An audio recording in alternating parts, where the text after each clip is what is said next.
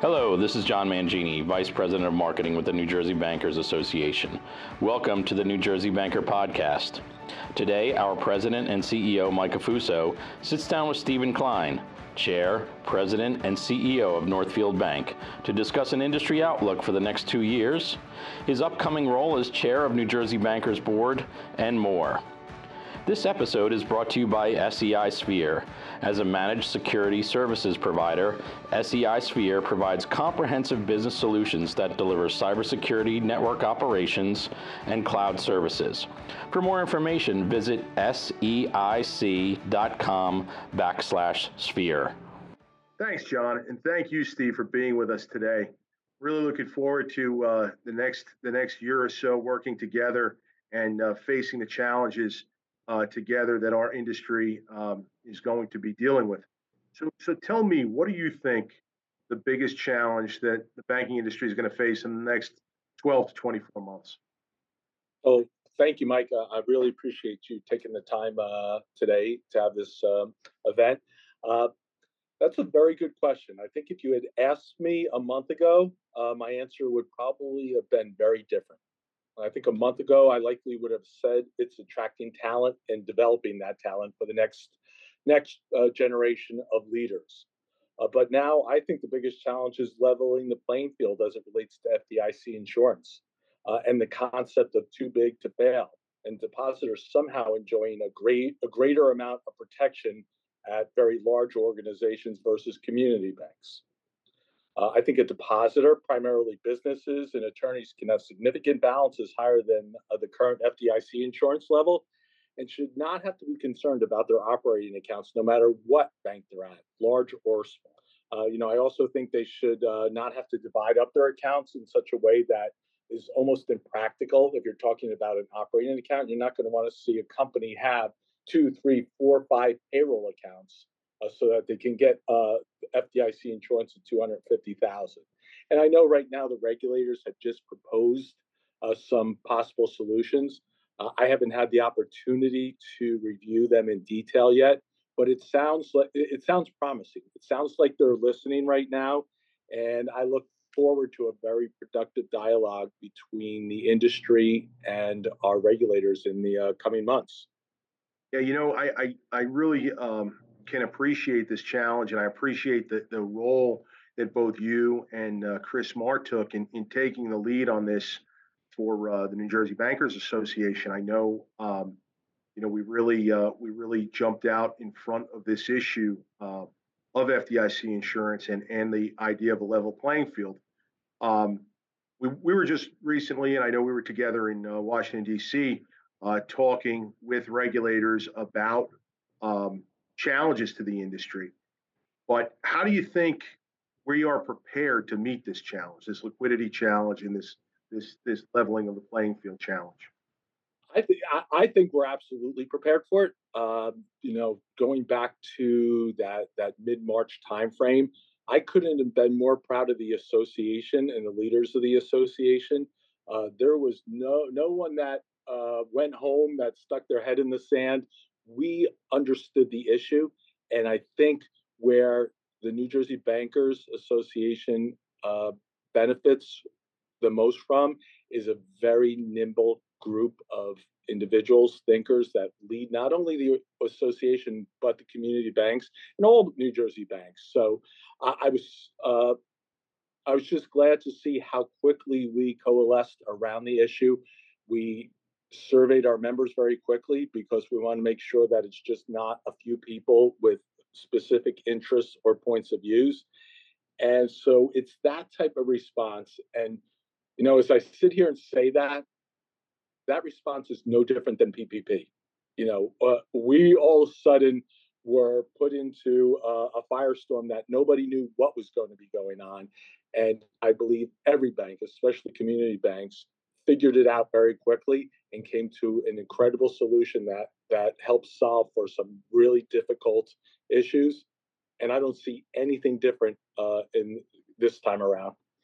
Well, I know I stand with my colleagues here at New Jersey Bankers, and we are certainly proud to work with you and work for you. And I can tell you, I know when we did what we did that weekend, I was very sure that we did the right thing without a shadow of a doubt. So, I think at these times, and you raise the issue of PPP, I think at these times, we see where you all as industry leaders are, and it invigorates the folks here at New Jersey Bankers to really step up to the plate. So for you and for everybody, thank you for that. I thank all my fellow community bank leaders and the association leadership too. I mean, it's a team, and it really came together at PPP, and I think it came together that whole March 10th weekend and beyond. Absolutely. So looking back, so we see what the challenges are. We think we know what the challenges are going forward. Looking back, as we kind of came through COVID and kind of accelerated through, the back end of COVID, what do you think has been the biggest change in the last year or so? And, how is that going to affect us going forward? When I think about over the last couple of years, and you just think about all the actions that our government took to respond to COVID and the Federal Reserve, and the amount of liquidity that came into the system over the last couple of years, and as you know, it almost seems as quickly now that it came in, and some banks and some financial institutions took positions maybe thinking that liquidity would be around longer than it might otherwise be. I think the actions of the Fed over the last year, tomorrow the Fed will be meeting again, will be concluding their meeting and making a decision on rates. But so far through May 2nd, we've seen 9 rate hikes. I think, 475 basis points.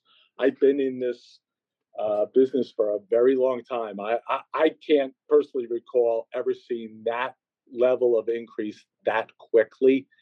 And that has been, I think, one of the biggest challenges, not only the liquidity coming in and now going out of the system again and being drawn back by not only the Federal Reserve, but money's moving out of the banking system and going to money market funds and such. And you couple that with a dramatic rise in interest rates, that is really going to be the challenge for banks and I don't think it's going to be a long challenge. I believe that banks, are very good managers of their assets and liabilities. There's 2 things we manage as a bank: interest rate risk and credit risk. And I think the banks have done very good on the credit side, and also on the interest rate side. That's not to say there won't be some pain, and I think it's being borne out right now, as you can see in earnings releases from community banks. But it's a short period of time. Those things will turn around quickly. We should see earning assets starting to reprice. I think most people are hoping that the Fed takes their foot off the gas pedal after the May 3rd meeting tomorrow. But I think either way, banks' balance sheets will respond and react accordingly over a reasonable period of time. So that's what you think is going to happen. What do you think is going to be the biggest surprise in the next 12 to 20 months? The biggest surprise, and I'll tell you, it's the same surprise we have right now. Historically, from my point of view, it's always been credit that has killed a bank. Right now, it's really nothing that banks themselves are doing, but everything that may be swirling around them with perceptions about liquidity and interest rate risk. And so things that may, all community banks and banks that may have very solid foundations, there may be something that happens, as we saw across the country, that all of a sudden causes question to the system. And in today's world, with social media, with the ability to move money as quickly as it can, it seems to be, well, you know what? Move your money now and ask questions later. So I think that's going to be the challenge, is managing messaging, and not only our messaging, but the messaging that's coming from the outside. And that will be the biggest challenge, because it really is a balancing act. We saw that in mid-March. You needed to, I was very pleased to see how a lot of community bank customers responded during that that point in time where many weren't listening to the talking heads on TV. Many weren't looking at the social media posts. They understood their community banks because their community banks understand them. And so I think it's going to be important that we continue to stay close to those customers, make sure they understand how we operate, how we are there for them, and that we don't get the contagion that may be caused by just about anything nowadays you might be able to see on TV. Yeah, it's such an interesting situation that an ill-timed or an ill-worded tweet could cause some type of contagion and some type of panic. Or some business writer that is looking for some angle or story and just takes a perspective and runs with it without having the full view, and then you're on the defense. And like we said, a lot in today's world, given the speed of how money moves, that you may not even get a chance to play defense. Yeah.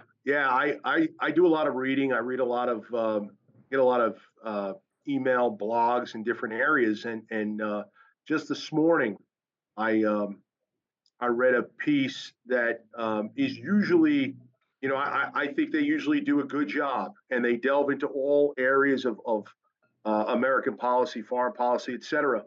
And one of their leads was the fact that taxpayers were going to be bailing out a bank, and that's far from the truth. But people see the deposit insurance fund as a taxpayer funded entity when it is not a taxpayer funded entity.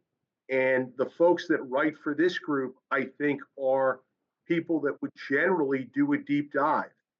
But, we're all lazy people, and we all try to do a little bit of shorthand. And, I think, unfortunately, if you either have, the sin of fatigue or the sin of just a personal bias, it could come to fore in writing, and it just becomes very, very problematic.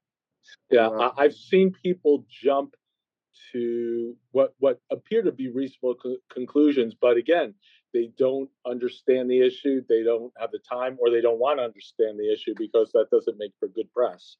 Exactly.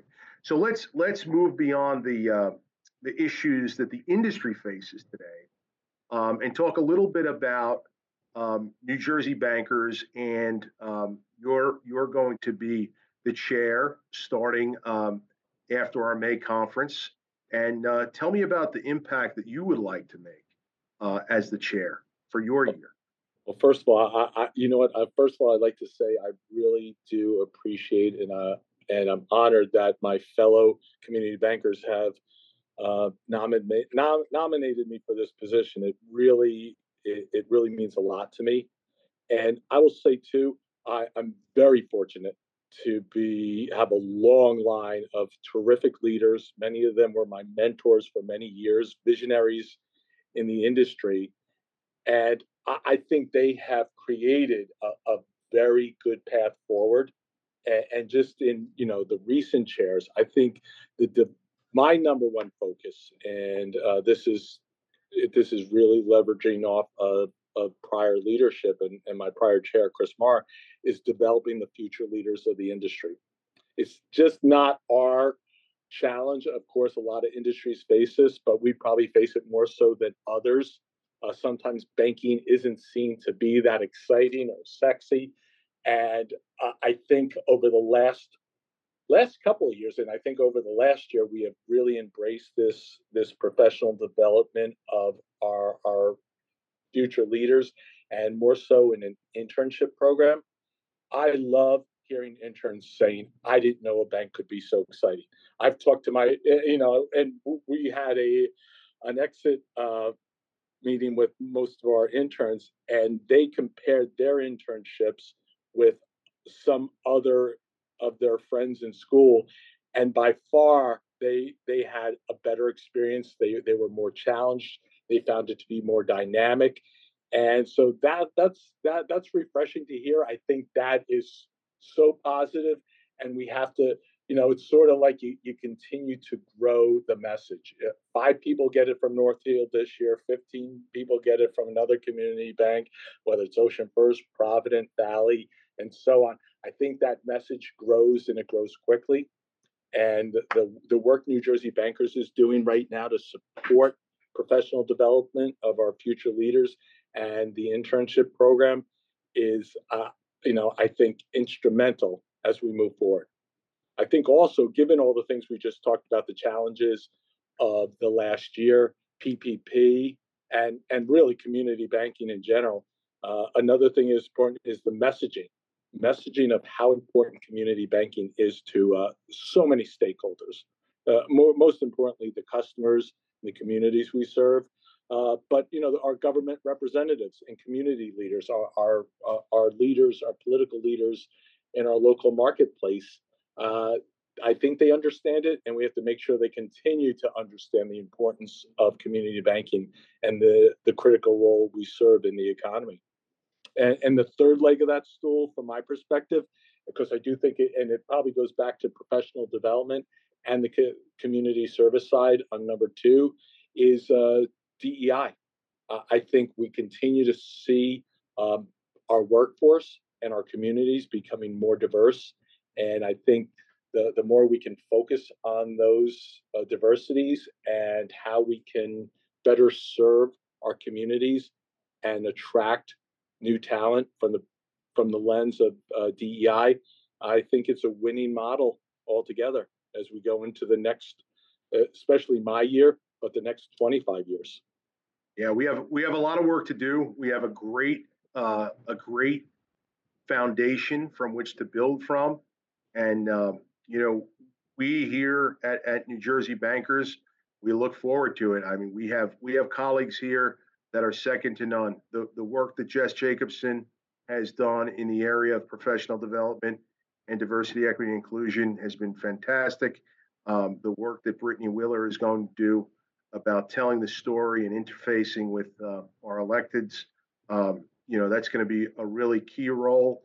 So we look forward to that and telling that story. And I would be remiss that I not recognize our colleague John Mangini, also, who's the brains behind this podcast, because this is yet again a new way that we could get our message out to a whole other group of folks and the good things that our industry is doing. So if you could talk about your interns and that great experience that they had, and you had one message for emerging leaders in the banking industry, what would it be?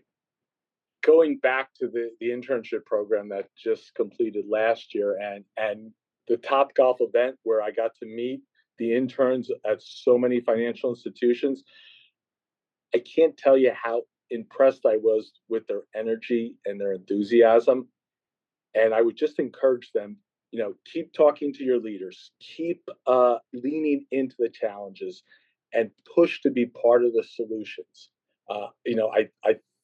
We have a great deal of talent at the top of the house, and I think as people are coming into our industry, they are energized. They are open to so many new ideas of tackling the challenges we have. I would just encourage them to keep leaning in, keep saying yes, keep asking questions, and pretty soon they're going to find that they're just not on the fringe of the process, but they're going to quickly become part of the process. That their perspective and their points of view and their energy is contagious, and I think they will quickly see the fruits of their labor in their contributions. So keep doing what they're doing, lean in, and have that same level of energy. That's great, Steve, and I really appreciate your time. Our time here is coming quickly to a close. So once again, I want to thank my guest, Steve Klein, Chair, President, and CEO of Northfield Bank, and the new Chair of the NJBankers Board of Directors. The New Jersey Banker Podcast, I'm Mike Afuso. Thank you, Michael.